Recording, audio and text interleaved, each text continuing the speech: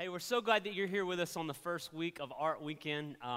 This is a really great time for us to show off all the gifts and the talents and all the different things that God has blessed many of you with. So as you walk through the lobby and the hallway today, you'll get a chance to see some artwork, paintings, photography, drawings, pottery, and a wide variety of other things. And just want to tell you, you want to make sure that you're here next weekend because we got something really special planned. So invite your friends. It's going to be really unique, something we hadn't done in a long time.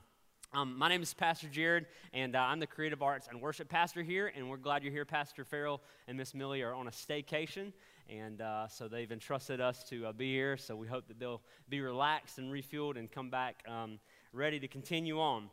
And so as some of you walk through the lobby today, you're like, wow, these are really good, and I wish I could do that. Anybody you just weren't gifted with the talent of drawing and painting? I mean, like, it's a stretch for stick figures for you. You know what I'm saying? You're walking around like, man, if I can't even take a picture that looks good with the iPhone, and it does all the work for you. And so you would be really blessed to have some of the abilities that you see, which makes you really appreciate it more, doesn't it? When you see somebody who can, mold and shape pottery, when you see somebody who can just all the intricate details and the shadows and the highlights and the contrast in the images as they create, it just brings it to life and makes you appreciate it even more. And I think for myself, I can appreciate drawing. The thing that's hard for me, and I don't know if you guys have been to the fair this year or had a chance to go to the state fair, I was always impressed with the people who did the caricatures. The people that drew yourself, but it looked like you, but it kind of made fun of you because they modified and magnified all the features that you really don't like about yourself. You know what I mean? Like if you have cheekbones, then your cheeks look sunken in. And I was always afraid to do it because I knew I'd end up looking like Dumbo, like the paper wasn't big enough for my ears to go off the side of the paper. And but I really like that, and I wish that I could do that. Now, I can do painting, I can do some other things, but caricatures was one of the things that I've always wanted to be able to draw, and I've tried. It just didn't really work out. But there's different types of art. Some of you know a lot about art. Some of you don't know very much. You could really kind of group them into two categories if you wanted to. You have realism art, which is basically a perfect picture, a depiction of the subject that you're either painting or drawing, and it looks like an identical, or at least that's the goal. You take a picture, you sit down in front of your canvas, and you begin to paint something that looks exactly like the picture. Or if you were to set up your easel outside at a landscape and you begin to paint or draw, you want it to look exactly like it. Now, realism, in my opinion, is probably one of the hardest things to do. I really wish I was more of a realism painter or drawer, but it just doesn't come naturally. I really have to work hard, and I'm super OCD, and I'm a perfectionist, so I get caught up on the smallest little detail, and I'm like, I'm just not pleased with how it's coming out. Now, the other avenue that you could take as it relates to art is abstract. How many know what abstract is? Okay, well, let me fill you in because like 6 people don't know what abstract is. So abstract is something that can be really more free-flowing. It could be shapes, could be paint splatter, could be sort of look like the subject but doesn't necessarily have to. It's just kind of how you interpret it as, the person looking at the art. And I had a chance to go to see some of the exhibits in Raleigh. If you get a chance, go to the art museum. They have some really great exhibits. But I always walk through the abstract section, and I look and I'm like, I can do that. I mean, really, like I look at some of these pictures. If you've ever been to an art gallery, I come up to these abstract paintings and it's like $4,000. I'm like, seriously, I could take a case of Red Bull, take it to Bridge Kids, play some loud music, give them some paint, and they can knock that out in 10 minutes. I mean, people are getting rich off this stuff. It's like you get in a room, you get some music going, and you just throw stuff on the canvas. You take your hands and mess with, that's kind of what you could depict your abstract as. But here's one thing that's true is pretty much most artists, when they are painting or drawing or sculpting, they start with the end in mind. When they sit down at their canvas, they sit down at the paper, they sit down at the table, the pottery wheel, they have an idea of what they want the end result to look like. Isn't that true? And I think the same thing is true as it relates to us when God created us. He created us with the end in mind.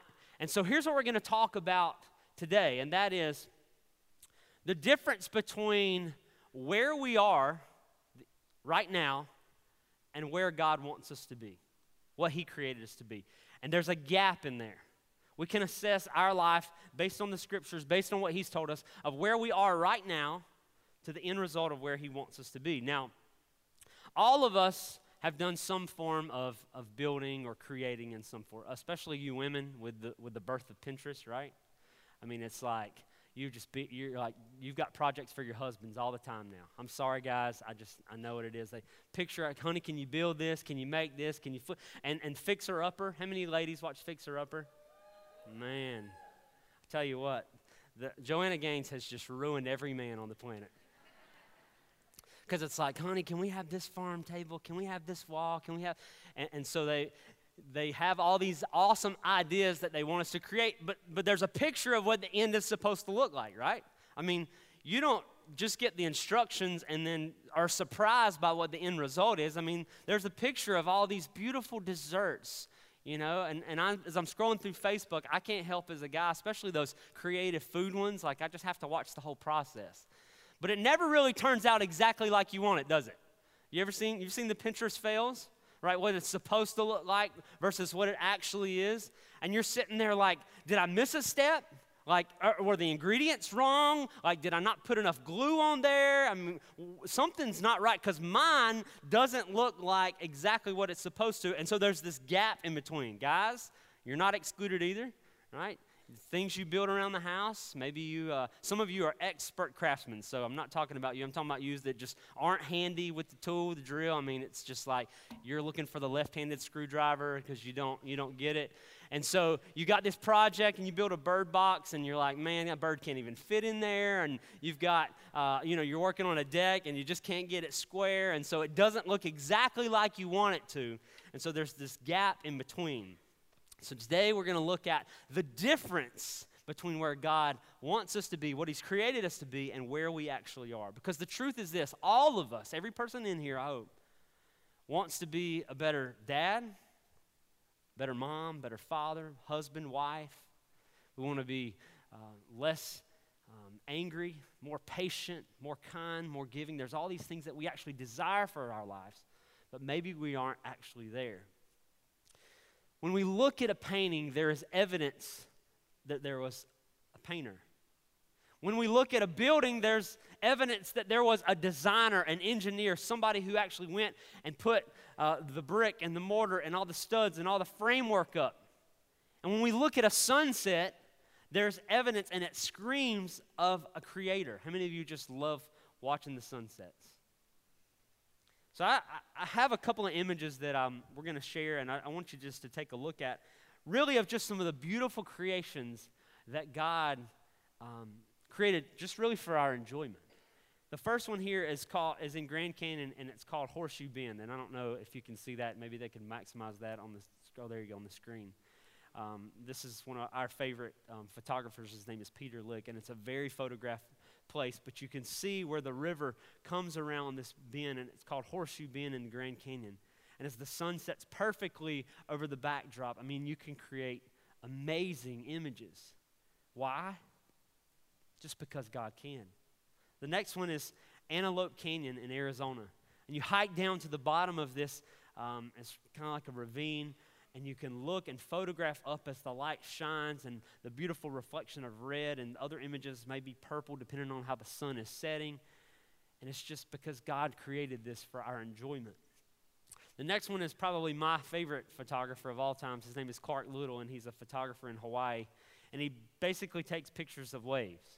And as we see these waves, they crash and break on the shore, these powerful waves. He finds himself in the middle of the wave crashing over, and he just gets crushed, and he gets thrown up onto the beach. But these images, because these beautiful waves come and crash, he's able to photograph and capture.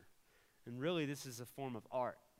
The next few are taking place in a place I want to visit in Iceland, where you can sit on the opposite side of the waterfall and watch the sunset. So basically be behind this waterfall and capture these breathtaking images as you overlook the plains and the beautiful lake or pond here, and the grass just blowing. And then we see where you can actually get inside of these caves. And it's like the perfect photo shoot for your daughter to have her Frozen pictures taken, right? And we see the difference in contrast. And here the sunset is setting as these big, beautiful glaciers, these ice forms reflect across the surface. And then finally we see here just in New Zealand this winding road, beautiful mountains, snow-capped on top. And you look and you're like, wow, God created all of that just because he can and for our enjoyment. Now, if we were to go and analyze even more specifically pieces of creation, for example, a tree. If we were to look at a tree, what is a tree designed to do? It's designed to start small as a seedling, to be watered and to flourish and to grow and to stretch forth towards the sky. And through the different seasons, maybe the leaves change or they fall off or it bears pine cones or different things, but it's a tree. It's what God created it to be. It's not something else, it's a tree. If you look at a flower, you see the flower, pretty much the same thing. It starts off, it grows small after it's watered, gets sunlight, grows and begins to flourish, and colors form, and aromas are given off. Why? Because that's what God designed it to do. It's a flower. We see this mountain, majestic, standing tall and firm and solid and planted, and snow comes on top of it. And the trees that are on top of it change colors. Why? Because that's what God created the mountain to do. We see a dog. It scratches itself, right? It spins around the carpet for no reason at all. It barks in the most random times. Nothing's happening, and you're like, why is it barking? Why does it do that? Because that's what God created it to be. It's a dog. Then you think of a cat, right? It's just so loving, will rub up on the side of your leg, just so friendly, right? Coughs up hairballs, and will just spaz out for no reason at all and just take off running. Why? Because it's a cat. It's what it's created to do. So what were we when God envisioned us and he created us? What did he have in mind?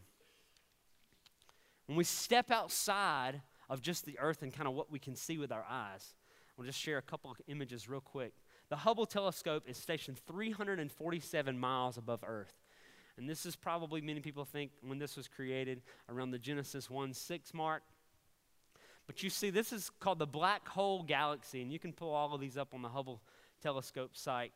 And these images that are just breathtaking. And it's really focused in just this one small area, this black hole, just because God said, there it is. The next one is called the Carina Nebula. And it's just a pillar of gas and dust. And it photographs so beautiful with all the color, and you just see the stars. The next one is called the Cat's Eye Nebula. And many people say it looks just like, like a cat's eye would be. Then we see the Orion Nebula, this beautiful color, this stretching across the sky. And then finally, the Rainbow Egg Nebula, just rainbow waves that extend across the sky, surrounded by stars. And so we see how our Creator created all of these things for our enjoyment and for us to see. And here's one thing that's so important for us to realize is this. We have to understand a little bit about who the Creator is. If you've ever been to an art exhibit, if you've ever been to the Museum of Art in Raleigh, they have special showings of people like Degas or Monet or Van Gogh or different people like that. And one thing that you'll see as they display their work is they tell you a little bit of information about the artist. They'll tell you about where they grew up and their preferred medium and what they like to paint and how they started it, and they just give you all the background information. So I think it's really important for us to understand who our Creator is. And so we see first a great picture of this in Psalm 147 as David is writing this psalm. He tells us a little bit about who our Creator is. And he says in verse 4, he determines the number of the stars and he gives to all of them their names. Now maybe you've read that before and you've just kind of like, okay, that's great, I got it. Yeah, he determines the stars and knows their names, and we just kind of move on. But I want you to just think about this. Let's go into this a little bit more. David is completely unaware of what you and I are aware of in this moment. There's no Hubble telescope. He's not able to see beyond what we see here on earth. He's not able to see, high above into these other planets and solar systems and just different things. He's just simply counting the stars and saying, God knows each one of their numbers, and he knows them by name. Now, as a teacher in high school, when the first day of school, you would get your roster of people in your class. And it would tell you there's 22 students or 32 students. And as you sat there, you could go around and stand there in the classroom and go, boom, boom, boom, boom. Okay, everybody's here because I've counted every person in this room. Because it's one thing to be able to know the number. It's one thing for us to go, oh yeah, there's 22 students. Or for us to say, he knows all the number of stars. There's, let's just say there's 7 trillion stars. I don't know what the number is. But it's another thing to know each one of them by name. Because it takes time for me to learn the kids in my class that I had, right? Over a course of weeks or months, I would begin to develop relationships, and I could name every one of them. But God, in his all-powerful, all-knowing supremacy, is able to look out into the sky, into the heavens, and not just tell you the number, but tell you each one of them by name. And that is who our Creator is. When we look at Job 26, verse 14, we see this picture of who God the Creator is and what he does. And when we get to verse 14, it says, behold, after he's listed all these things, these are but the outskirts of his ways. Other translations say, the heavens are but the fringes of his garment. In other words, we hadn't even seen the beauty and the glory of him because we are just on the outside. We can't even comprehend what that means. So this is who the Creator is, the one who uses intelligent design to display his glory and show off his power. Now when we step back into Genesis 1, and we're seeing after, just like this video showed, all creation, the heavens and the earth were formed, and the waters and the light, we get to verse 26 and verse 27. And this is after all the animals and the reptiles and the fish and the birds and everything are created. And it says in verse 26, then God said, let us make man in our image. Now, some of you maybe have just kind of read over that, but right here in Genesis 1, there's the perfect depiction of the Trinity, Father, Son, and Holy Spirit. Because Jesus was there at creation with God. It says here, let us, not God, make man in our image according to our what? Likeness. And let them rule over the fish of the sea, and over the birds of the sky, and over the cattle, and over all the earth, and over every creeping thing that creeps on earth. God created man in his own image. In the image of God, he created them. Male and female, he created them. Now, here's the first thing we have to understand. We are separate from creation. God gives us dominion over all other creatures, all other animals, all other plants. Now, I know this will hurt some people's feelings when I say this, but yes, we are more important than the dogs and the cats and the oxen. And that's why, we eat meat. And I'm sorry if you're a vegetarian, I'm not trying to make fun, but that's more meat for all the rest of us. We appreciate that. But when we dive into this passage, here's something that we see. We are created in the image of God. Every one of you that sits here. And when you look into what that term is, it's the imago Dei, in the likeness of God. And that is God's investment in humanity to reign and rule the earth as his representatives. He wants each one of us to rule and reign as his representatives. And when you ask, well, what does that actually mean? Well, and images are created to image. We are created to image God, Jesus. Back to realism. Remember, we got abstract, crazy, realism, perfect depiction. We are created to image Jesus. That's the goal, for us to be more like him each and every day. We've been given that as the model, and we're given dominion over all of these things. We have more dominion over the red wolf, right? We have dominion over the monk seal, over the bald eagle. All these animals we're given supremacy over. PETA would tell you that, whales and wolves and everything else. In reality, you can go to jail, right, for killing the wrong animal, shooting the wrong animal. But yet 32 million babies are aborted just this year alone. And that tells us how messed up our society is. I mean, if you shoot like a red-tailed hawk or a bald eagle, I mean, they'll put you in the jail cell with Martha Stewart. I mean, they're just gone. I mean, you saw the stir over Cecil the lion. You ever remember this story? The guy is like a preserver. And I'm not saying you go out and be inhumane. I'm not saying you go out and, shoot things that are deemed, on the extinction list or they're worried about. I'm not saying that at all. All I'm saying is we are more important in God's eyes than all the other things that were created. But yet you look at the loss of human life every single day and the number of children who are killed and nobody ever says a thing. And that is assault on the Imago Dei, the image of God. Say this with me. I'm created in His image. So what does that mean? God knows exactly what He wants you to be. So He's given us this model. He's given us the manual to follow that we see and how to get there. And He says, here's my desire for you. Why? Because God started with the end in mind. But we have to start somewhere. Like, we weren't an accident. It wasn't just this experiment and God said, okay, let me see how these, I've created these four-legged animals that walk on all fours and they eat off the dirt and stuff. All right, let's try two-legged, right? And let's just go, it wasn't this haphazard thing that happened. Like, God was intentional. He started with the end in mind and He created us first and foremost to display His glory. And we were created to reflect that glory. The problem is that most people and even some Christians do not live with the end in mind. We live where? For the right now.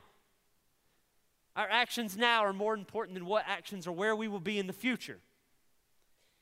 And there's a problem with this. In Colossians 1:16, it tells us why we were created. It says, for in Him all things were created. Things in heaven and on earth. The things we saw in these pictures and the things that we saw on earth. Visible and invisible. The things we haven't even yet fathomed or seen yet. Whether the thrones or powers or rulers or authorities, all things have been created through Him and what? For Him. His enjoyment and His pleasure. You and I were created to reflect His glory and just for His pleasure. Now, people often ask, why were we created? Why am I here? What's my purpose? I've never heard them say that to an artist, right? You've never gone up to an artist and go, why did you paint that? Why? They created it what? Just because they can. They create it just for their enjoyment. And so we see the same thing is here. It's simple. He created us to paint this picture to reflect His glory and just for His enjoyment. Isaiah 43:7 says, everyone who is called by my name, whom I created for my glory, and whom I formed and made. But for us to reflect His glory, we must first worship Him. See, here's the thing. Every one of us in here, whether you like it or not, was created to worship. You worship something. Yesterday, some of you worshiped the TV and the football team that you played. I mean, I know you hate to hear that, but the bottom line is this. When we put anything, whether it's, football or fame or wealth or prestigiousness or anything above God, it becomes idolatry and we worship that. It consumes our time. It consumes our money. It consumes our resources. And every single one of us in here worship something because that's what we were designed to do. The question is, where are we attributing that worth to? Is it to Him? Or is it to other things around us? So what does God, our Creator, have in mind when He looks at us? If He started with the end in mind, what is His desire for us? Now, we don't grow into becoming a Christian. You're like, wait, what does that mean? There's a transformation that takes place immediately. When we trust in Christ, when we accept Him as our Lord and Savior, when we decide at that moment we're no longer going to live for ourselves, that we're going to believe in His Son, Jesus Christ, and say from this moment on, I, God, am going to live for you and I surrender to you. In an instant we are transformed. 2 Corinthians 5:17 says, if anyone is in Christ, he is a new creation. So that happens instantaneous. But what happens after that determines where we get and what God created us to be. And so we see a process of spiritual growth that has to take place. In 1 John chapter 2, verses 12 through 14, it gives us this great illustration and example of the continuation from when we come to Christ versus where we should be. And it's broken down really into three categories. I'm just going to read it first. In verse 12 it says, I am writing to you, and he uses the term dear or little children, because your sins have been forgiven on account of his name. Verse 13, I am writing to you, and another example, fathers, because you know him who is from the beginning.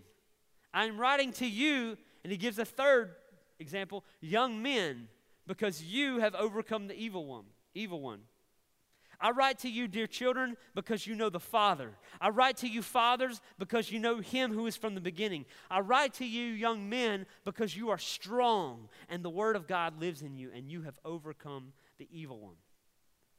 And so if we were to kind of categorize ourselves and figure out like where we are, let's just break it down with a little illustration here. First one we see is little children. And so what I have here is really three examples. This canvas is blank and nothing is on it, right? This is the extent of some of you guys in the art. You've never even painted or anything at all.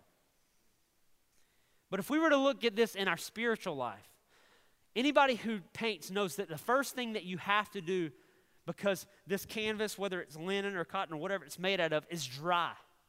It's stale. It's not really designed to have paint put on it yet.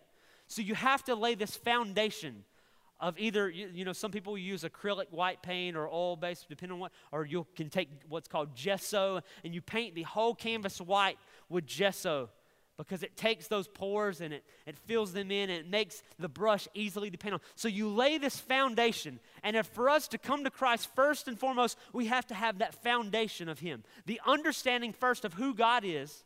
We trust in him as our Lord and Savior. We accept him, and now here we are, boom, we are a canvas for him just to paint on and create a work out of us. And the interesting thing about the child is they recognize parents, right?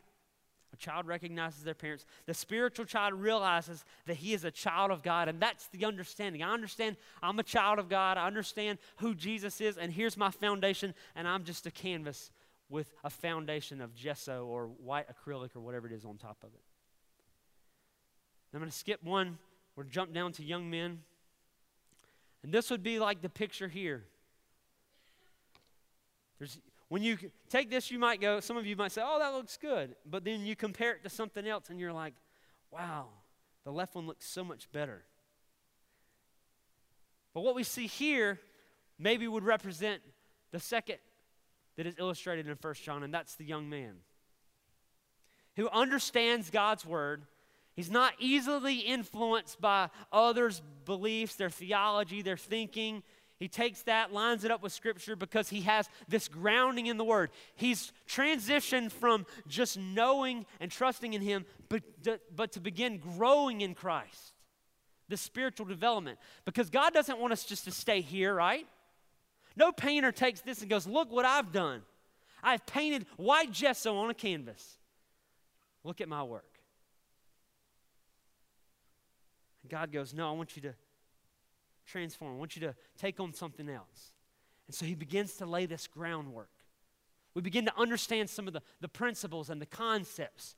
We begin to take some of the words and the application and put them into practice in our life. And we're like this canvas. We're like the young man here that's given in 1 John. And then we see the Father as begins to work out the details, the growing.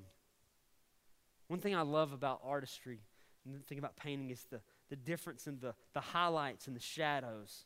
You know, we lay the foundation on. You don't paint the little details first, right? You don't go in and start just taking all the little scribbles on the rocks and begin to take the smallest brush you have and just to paint it across the canvas. No, you have to lay the foundation, and that's what we do. We get the foundation first inside of us, and then we allow God to transform and shape us. And as we progress further and further, there's more that he chips away at us. There's more that he reveals to us. And so we see the Father. It's one thing to know the Bible, but it's another thing to know the God of the Bible. Spiritual growth progresses from knowing that you're a Christian to knowing the Word of God, to knowing God himself. The way to know God is to spend your life focused on eternity, focused on the end, and focused on his glory. You know, there's people in this room, you've known Christ for a long time. You've trusted in him. You said, you know, I believe in him. And not much has taken place after that. May be considered spiritually immature. There's people who've been saved a long time, but they hadn't grown much. But there's also people who have been saved a short time and have grown a lot in a very short amount of time. But first we must understand that you and I were created in his image, and God doesn't create junk. You know, you can go to Michael's, or you can go to Hobby Lobby, or you can go some of these places, and there's aisles and aisles of material. And you can see the acrylic paint that costs $2 a tube and $6 a tube and then $20 a tube. And I just think about like God looking at us as he thought about humanity and thought about man and creating in their image. And he said, you know what? I'm not going to get that cheap canvas. I'm not going to get that one that's in the discount section, which is what this one is. I'm not going to get the one that's the $6, you know, it doesn't have the double bracing on the back and the hanging already, or the gallery wrap. He says, I want to get the best canvas I possibly can because I've created them in my image, and they are beautiful. And they're going to reflect my glory, so I don't create any junk. And you can go through and you can pick out the best brushes or the cheapest brushes, the best paint or the cheapest paint. And I believe that God created us with the best that he possibly could. And he knitted us, as Jeremiah 29:11 says, before we were even formed in the womb, God knew us and he had plans for each and every one of us. The question is, are we in the process of getting to where he wants us to be? So maybe you're here today as a wife and you battle with depression, doubt. You feel like you're not a good mom, you're not a good wife. You feel fat, you feel ugly, you feel like. But here's what I want you to know. I want you to know first, you were created, the Imago Dei, to reflect God. And God doesn't make junk. As a man, as a husband, you may, feel like you're told you're lazy, you're not a hard worker. You're a bad father. You're a bad husband. God did not make you as junk. You were created in the image of God. Parents, some of you here today, you were told as a child by maybe friends, family members, grandparents, people in your life, you're an accident, you weren't loved. Nobody wants you. You were given up for adoption. Maybe you were left with a relative and you just felt empty inside and you're like, man, who am I? You were created in the image of God. And when we understand that we were created in his image, we should start living to reflect his image. So where are you in the spectrum of things? And some of you, I know personally, I could definitely say you're here. You've known Christ a long time. The Word is inside of you. It's transformed you. You know the Scriptures. You apply them. It's evident in your finances. It's evident in your love for your wife. It's evident in your discipleship. It's evident in your Scripture. It's evident in just everything around you. And you can say, this is where I am. God has designed me to be this. Now, he's not done. He's never done with us. It's constant process until the end of our life. But you're in the process of where God wants you to be. And he's happy with where you're progressing. And then others of you came to know Christ and you've allowed him to work. You've, started studying the Bible, and some of these things have become an application in your life, but you've got a long way to go. You keep progressing because why? God started with the end in mind, and he doesn't want you just to have a foundation. He doesn't want just the small, simple things in your life, to be understood. He wants even the mysteries, the complexity of his word and who he is to shape you. And then some of you are here. Some of you have been here for a while. As you see that, maybe you hear that today, it doesn't resound well. But God wants you to be more than just the foundation. Because at the end, when we stand before him, I'm not saying we're going to hold up a canvas, but just go with me for a second. We say, God, this is what I was for you. Some of you are going to go in happy and just, God, this is what I did for you. I trusted, I gave my life to you, my family to you, my kids, everything I had to you. But others of us are going to get in like this. And that's okay. Some of you, you're going to make it to heaven. But God, he starts with the end in mind. Where do you fall in the gap? Where do you want to be?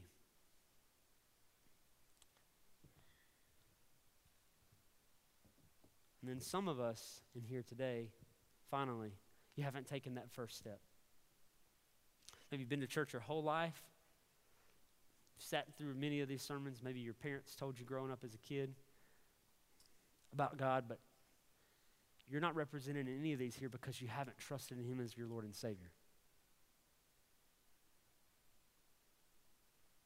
You don't even have the foundation. But today, if you've heard these words, you can.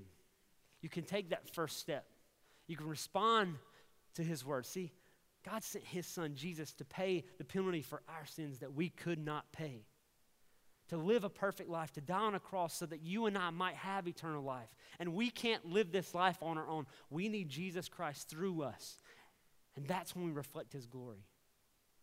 So if you haven't, then I pray with you today that you seek him, that you repent, and that you put your trust in him today. Would you pray with me this morning?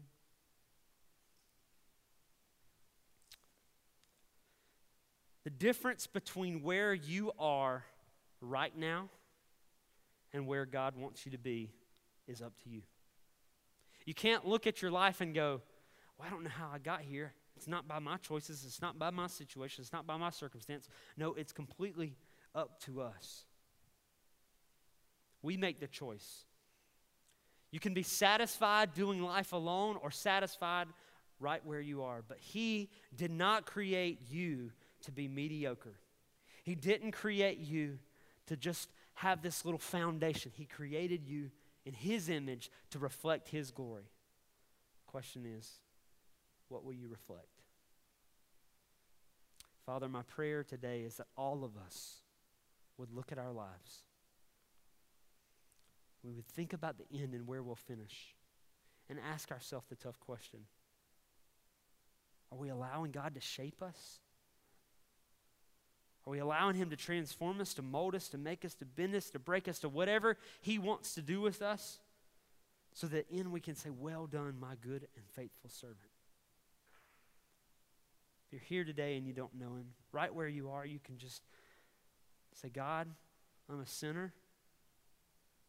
I confess my sins to you, and today I want to trust in your son, Jesus Christ. And I don't exactly know everything that means, but I've heard this word today, or maybe I've heard it before, and my heart's been hardened, or I've said, you know what, today's not the day, next time.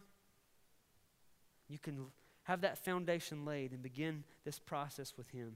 And we're going to have people up here at the altar in just a moment that would love to pray with you and talk about how to start you on that journey.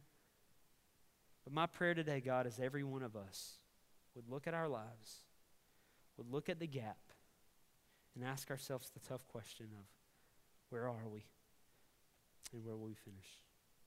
We pray all these things in Jesus' name. And everybody said together, amen, amen.